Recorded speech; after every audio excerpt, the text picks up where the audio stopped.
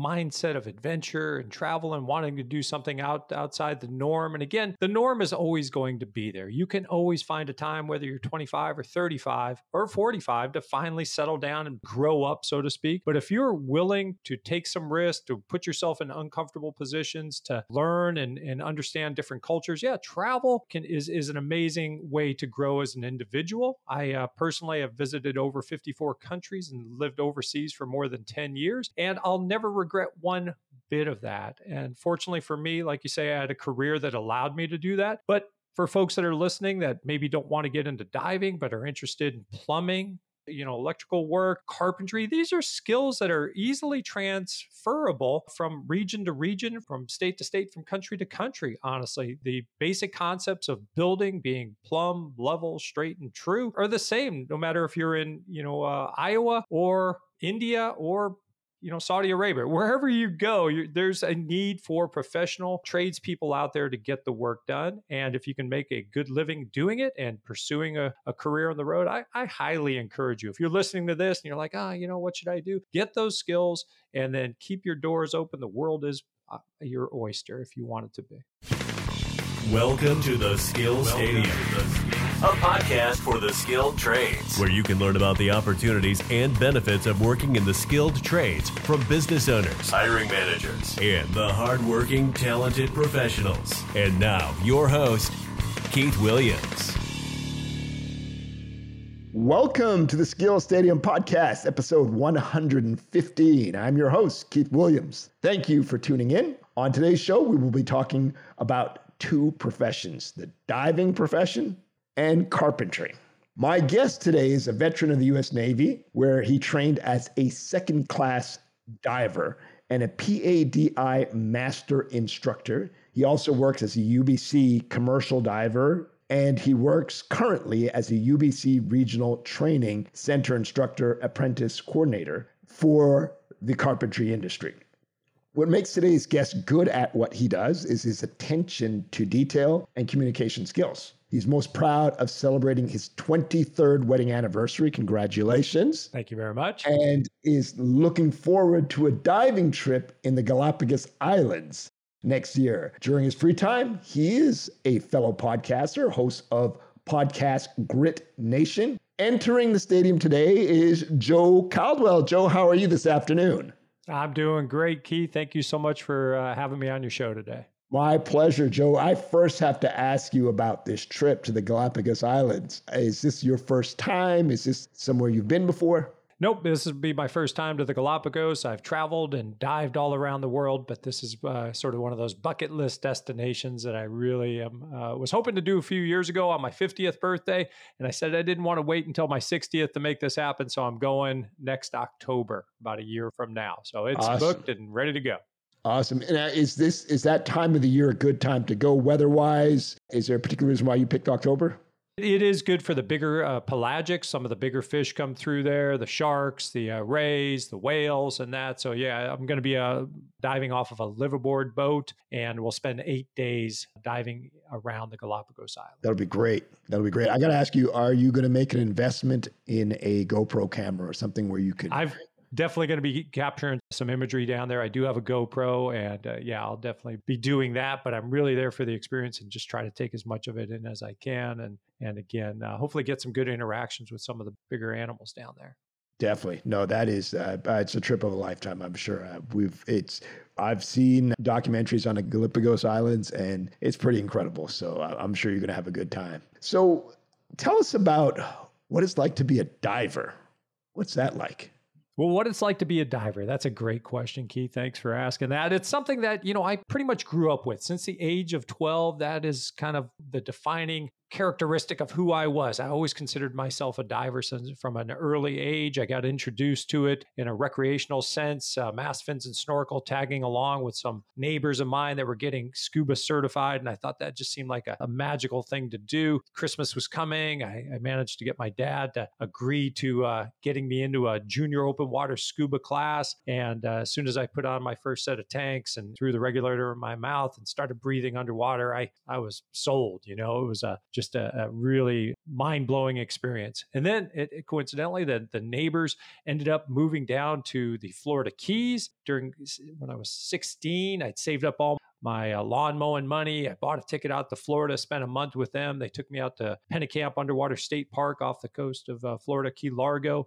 And again, another just my eye-opening experience. That sealed the deal. I knew that I wanted to become a professional diver, and I knew my grades weren't going to get me too far exiting high school. College wasn't really on my radar, but being a U.S. Navy diver was. And so everything I did was geared towards that end. And fortunately, I was accepted into the program back in 1985, and I graduated from the class of 85-25 to Charlie, second class dive school at Pearl Harbor, Hawaii.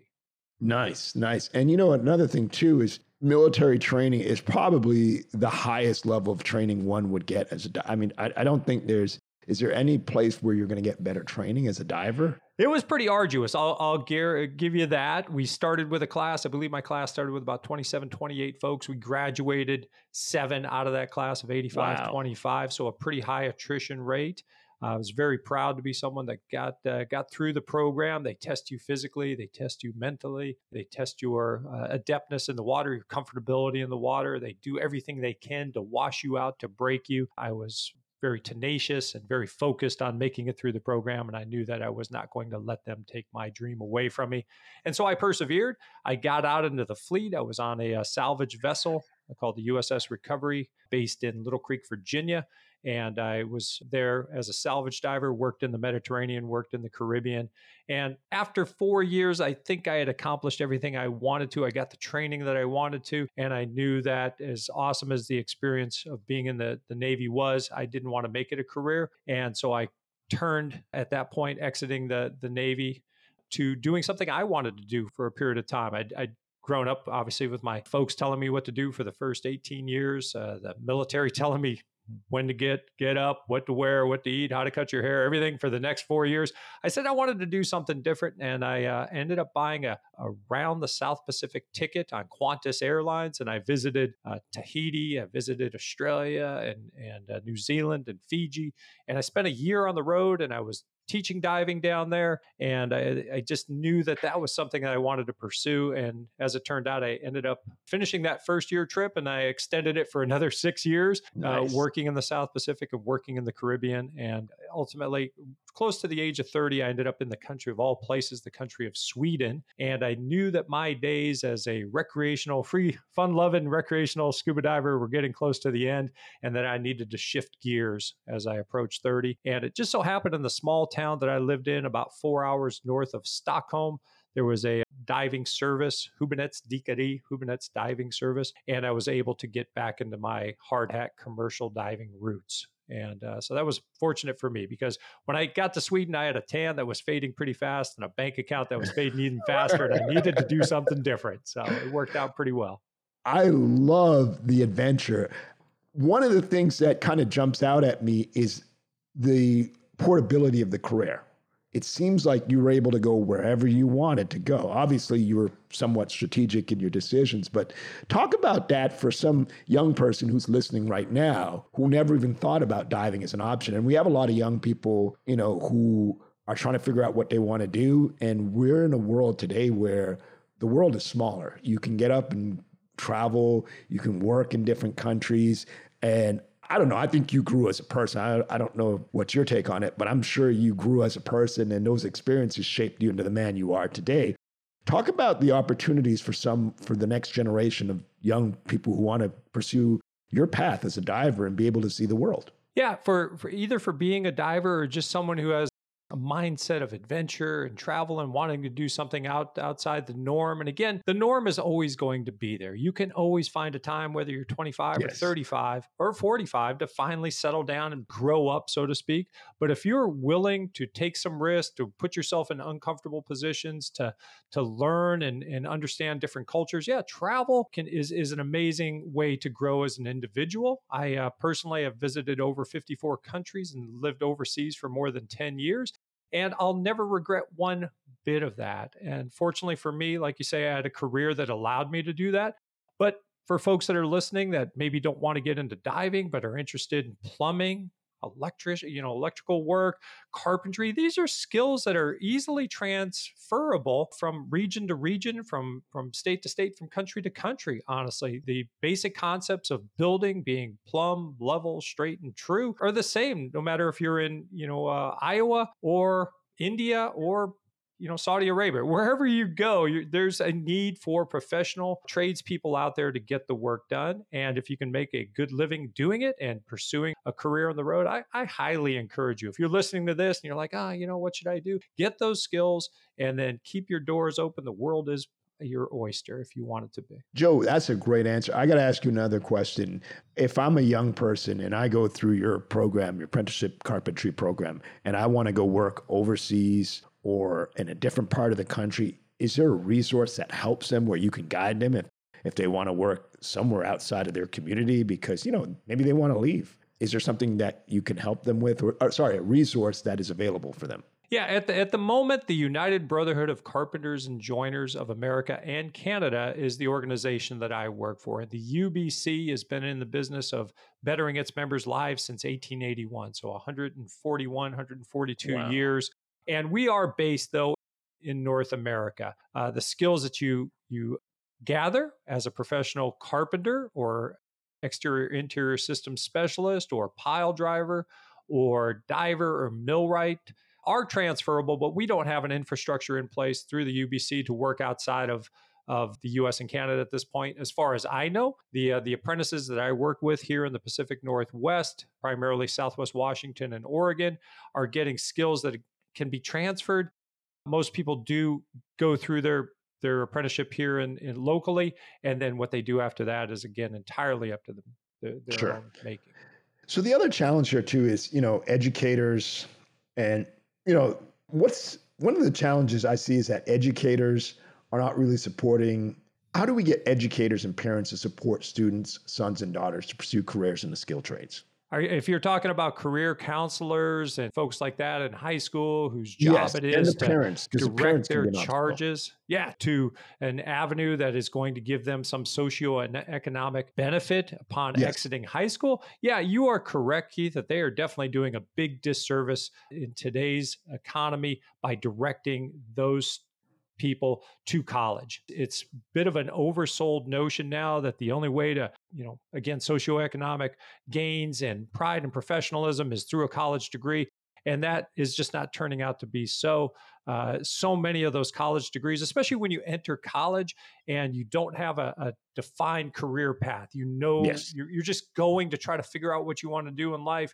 You don't have the aspiration to be a doctor, a lawyer, an architect, something that requires that degree. You're just going there to figure it out. Horribly expensive to try to figure out what you want to do. $20,000, $30,000, $60,000 a year to figure out what you want to do. And that's not really doing anyone a service. When they walk away from a 4-year-long program, they're maybe $160,000, $200,000 behind the 8 ball before they even get their first job. And unfortunately, a lot of those degrees that are available through higher education universities can be outsourced to third world nations where maybe they're paying their people doing that type of work peanuts on a dollar, and they don't need the degree there, or perhaps it becoming rendered obsolete overnight by an advancement in technology. Again, if I were someone who was directing someone that maybe doesn't have an established goal in mind that university can provide, the building trades are a great place to go, especially a union apprenticeship. And a union apprenticeship where you earn as you learn. I like to say you get the skills to pay the bills. Yes. With 6,000 hours. At PNCI, the Pacific Northwest Carpenters Institute, where I work here in Portland, our apprentices go through a 4-year-long construction college. They get 6,000 on-the-job hours backed up by 640 academic hours in order to gain that journey-level certification as a union carpenter or union interior exterior specialist, pile driver, or millwright. It is a fantastic way to set your life off on the right foot. You exit our program paying nothing. And this is something that a lot of people, Keith, really have trouble wrapping their heads around. But when you exit a union apprenticeship, such as the one that I work at, you walk away paying nothing. Okay, there's $300 more or less in book fees over the course of 4 years, but the education is member sponsored, member supported. We pay it forward. Ever since I became a union carpenter, a diver within the carpenters union, I was giving roughly about $1 an hour, paying it forward to the education and advancement of people that were interested in coming into our apprenticeship programs. And that's been going on for almost 100 years. All right. So this is a great system, member sponsored. We're building the future generation of people that can build the infrastructure of America and Canada. And it's a fantastic plan. If it were, again, to answer your question, if it were me and I had to make a decision between giving someone $200,000 bill on a degree that could be rendered obsolete overnight, or the pathway to success, skills that can't be outsourced, the work here being done in America and Canada needs to be done by skilled, trained professionals that are getting their education through union apprenticeships, boom, you've got a recipe for success. You can buy a house, you can start a family, you can have a new vehicle, and you can do everything to recapture the American dream, if you will. No, I hear you. I also think that you getting started at a younger age in the workforce also helps you to make a better adjustment, because you're starting, let's say, at 18. So you're starting to develop those habits because you're working now. You're working and being educated at the same time. And so you're not losing that time, because time is very valuable. I hear what you're saying, and I wish that was the case. I wish more people would hear this message, Keith, and come in right out of high school and start in the trades at 18, 19. Not saying that there aren't, but the average age of an apprentice at PNCI is 27 years old. So these are people that have knocked around, maybe worked some non-union, maybe had tried some other jobs, other career paths, maybe had exited the military, maybe were just trying to figure out who they were, and then they finally met someone one way, shape, or form, realized that there was a way in which to turn their passion for building into a lucrative career. And so we're happy to have those people with some life experience behind their belt, because they really value it when they come into a program after working minimum wage jobs for a good part of their life, exiting high school, and then they find the livable wages and the benefits of medical, vision, and dental for not only themselves, but for their families, the access to training,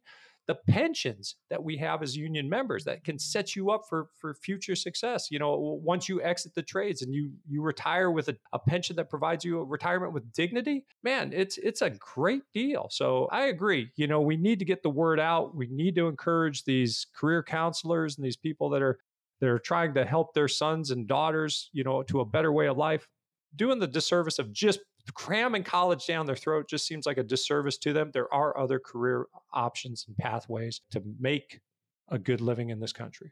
How do we, and you mentioned daughters, because we do know that the skilled trades doesn't have as many women, doesn't have as many minority representation. How do we change that? Because I know if you look and you don't see anybody that represents you in a profession, it doesn't give you an incentive to want to work in that profession.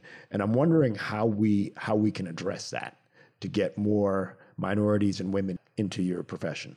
Well, there's a lot to unpack with that question right there, Keith, but I'll have to say that you're right. Oftentimes people are inspired by role models that they see, and if they've got a mother or an aunt or a family member, a female family member that was in the trades and could mirror that experience, that's one pathway. I think a lot of it also has to do with just sort of the misconception that female carpenters or women entering the trades aren't strong enough to do the trades. If you're really relying hard on your muscles to get your job done every day, I mean, it's a physically taxing job, don't get me wrong, but if it is just solely about the bulk of your muscle, you're doing something wrong at your job. Yes. I used to say, if I'm working too hard, I'm doing something wrong in the water. You're not going to win against a strong current or a strong tide. You got to work smarter, not harder, to get your job done. So to put it in a nutshell, though, I think it all comes down to respect. We have to create an environment and a culture of respect for all people within the trades. It's something that the UBC is working on, or has been working on for a while, to educate our members that we are an all-inclusive organization that is proud to have the diversity within our ranks, because we know that, we're stronger that way. We can look at problems from all different perspectives and all different angles,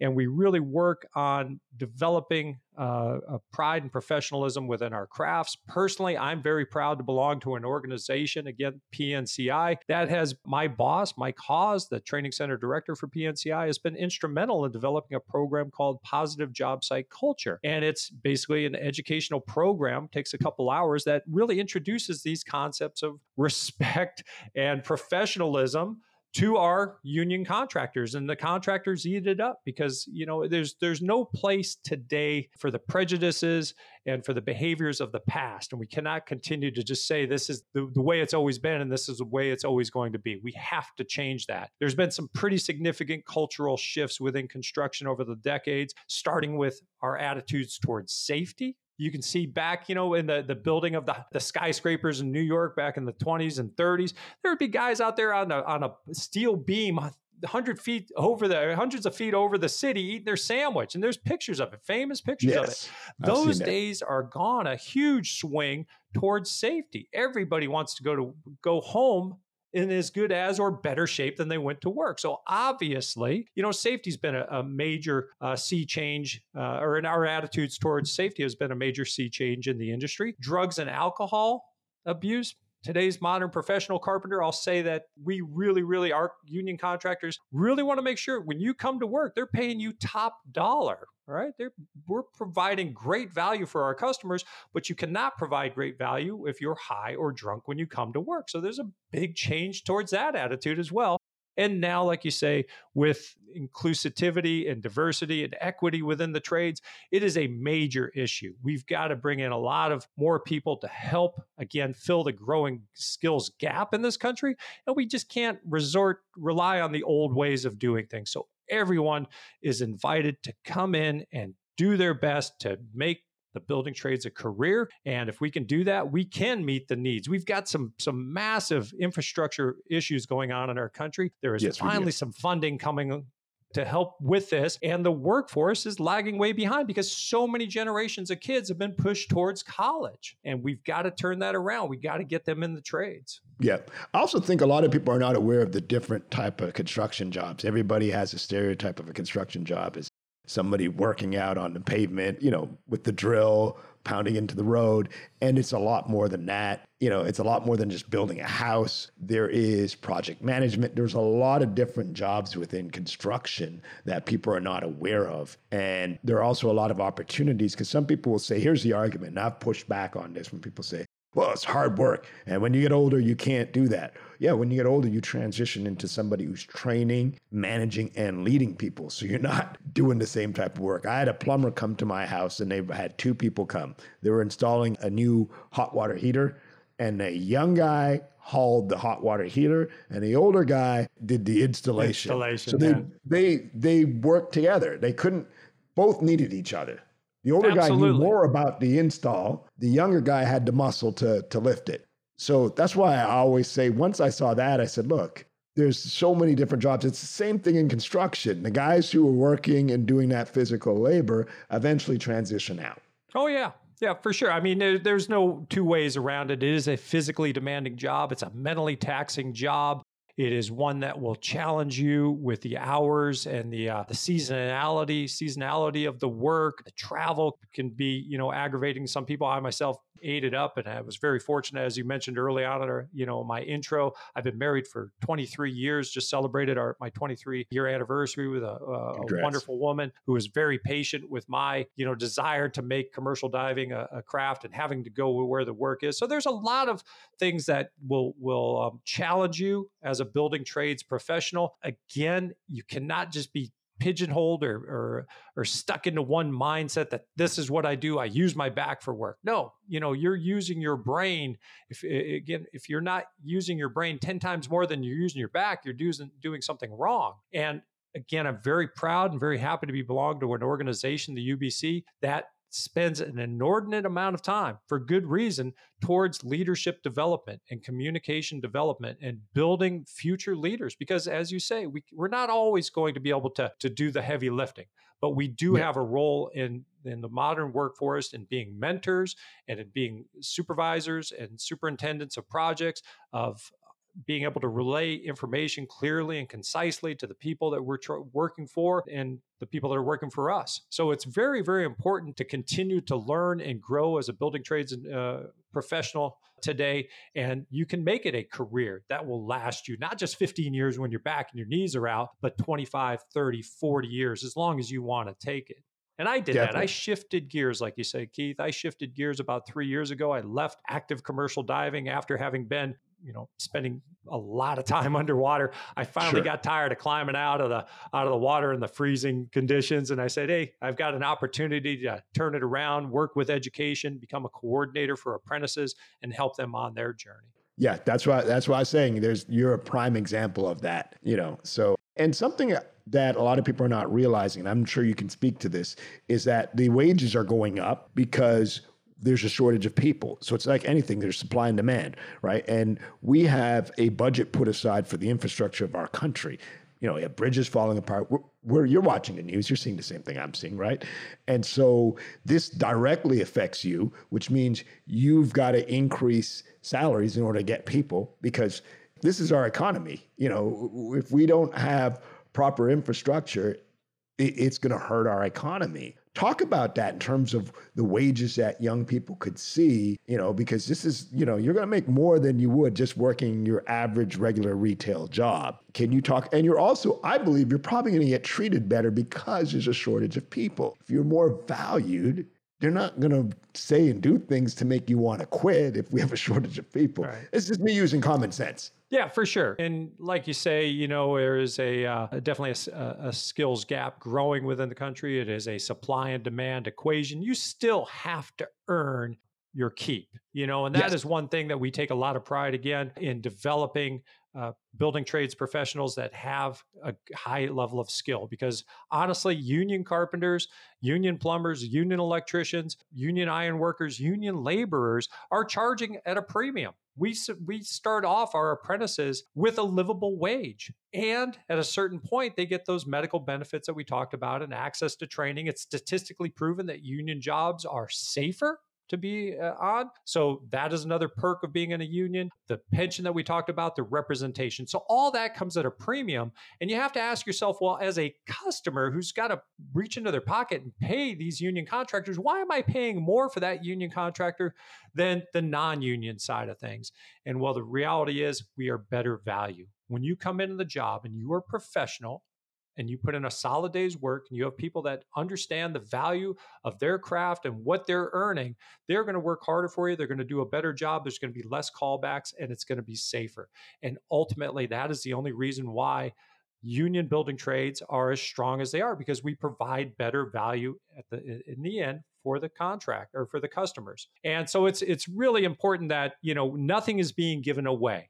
One of the most common stereotypes I think you'll see is, you've probably done it yourself. I know I've done it. I've driven down the road. I've literally seen 6 guys watching one guy dig a hole, and you laugh over your shoulder and go, that must be a union job. Ha, ha, ha. That is not how union jobs work. There is no way that 6 people are going to be standing around being paid, what they're being paid to watch one guy work. We are all working. We are all earning. We are all contributing. Now, with that said, the question that you asked is, what is a wage now? And I said 60% of journey level scale for our trades here in the Pacific Northwest. Now, this may vary depending on which region you're listening to, but right now, a union carpenter for easy math in the Pacific Northwest, at least in Southwest Washington and Oregon, is making $50 an hour plus benefits. And I think our benefit package is about $18. So you can arguably say around $68, $70 for a journey level carpenter. So yeah, 60%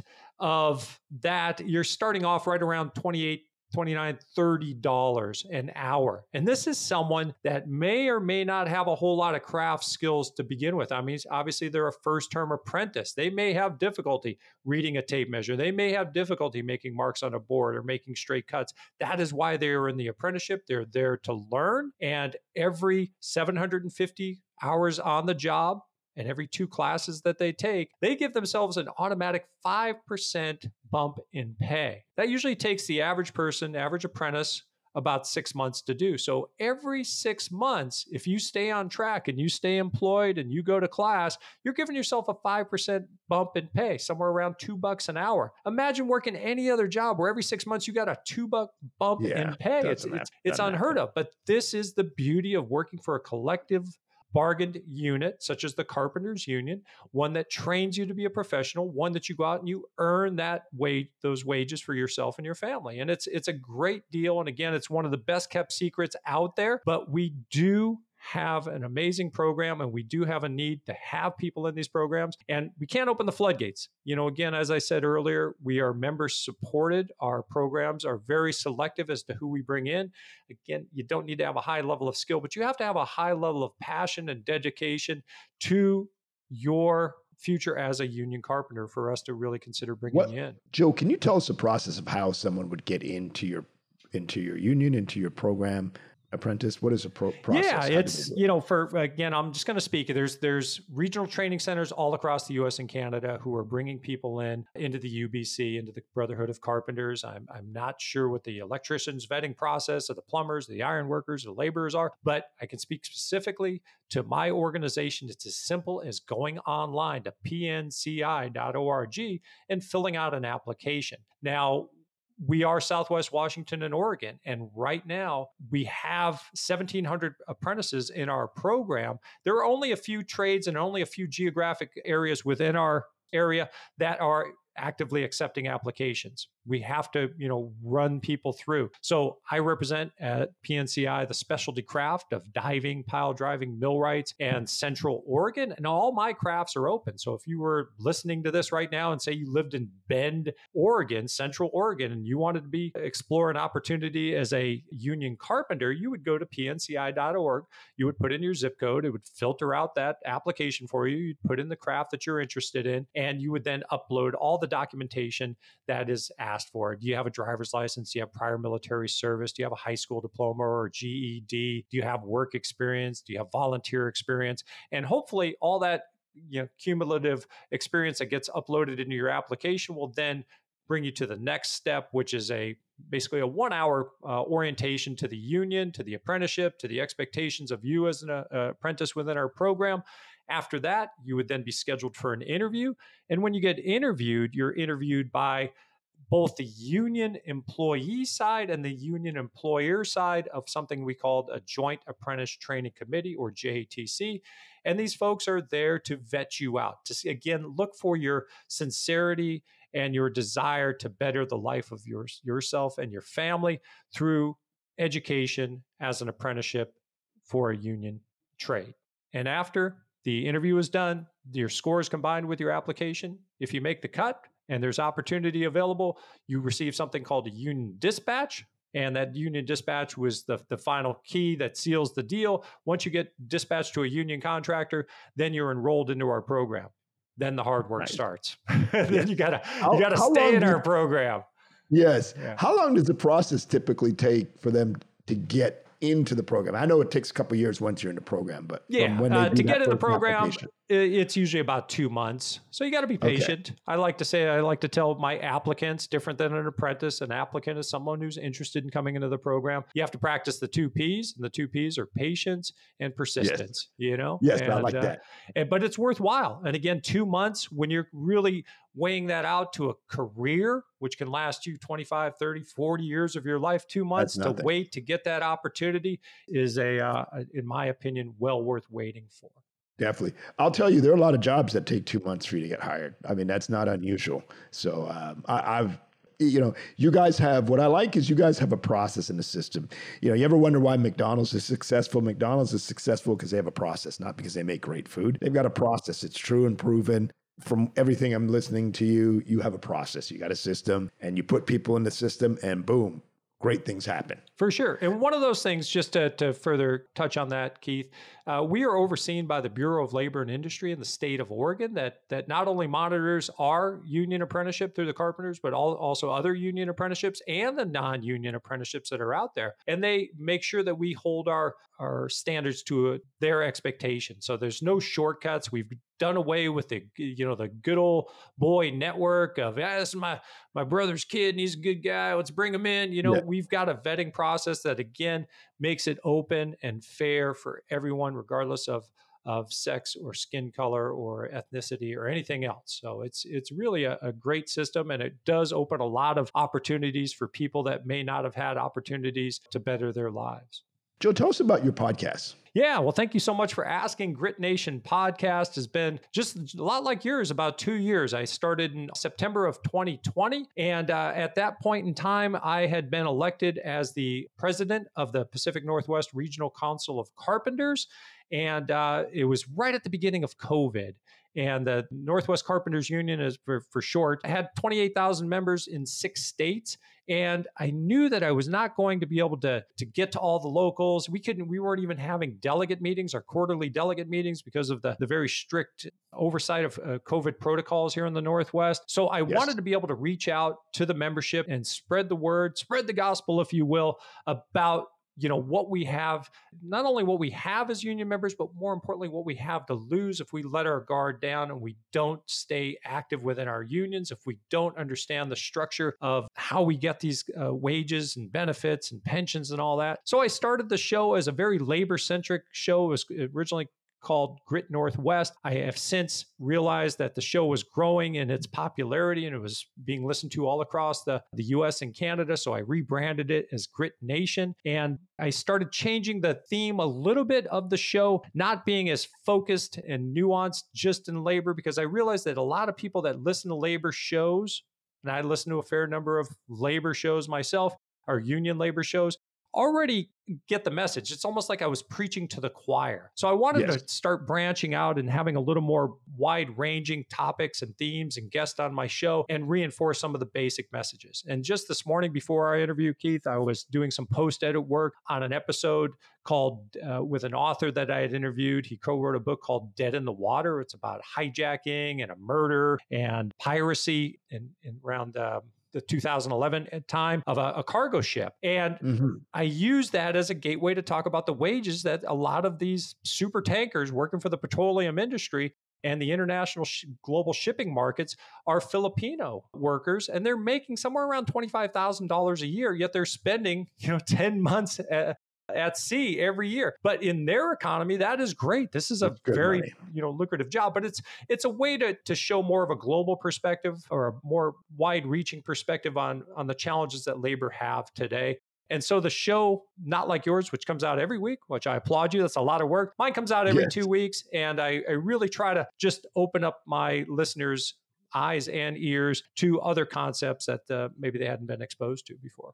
No, that's good. That's great. If I could grant you a wish to have one guest on your podcast, who would you pick and why? Oh, man. One guest on my podcast. Who would I pick and why? I'm a big fan of Malcolm Gladwell. I don't know if you know the author, Malcolm Gladwell, and his podcast, Revisionist History. I just really enjoy his writing. I enjoy his podcast. I enjoy his persona. He's got a real unique way of looking at things. And it's someone that I won't say I tried to emulate, but I've definitely learned a lot about storytelling and looking at topics from different angles. And I think Malcolm Gladwell would be the guy I'd love to have on my show someday. Definitely. Great author too. Oh, yeah. Great author. Yeah, some good for books. Sure.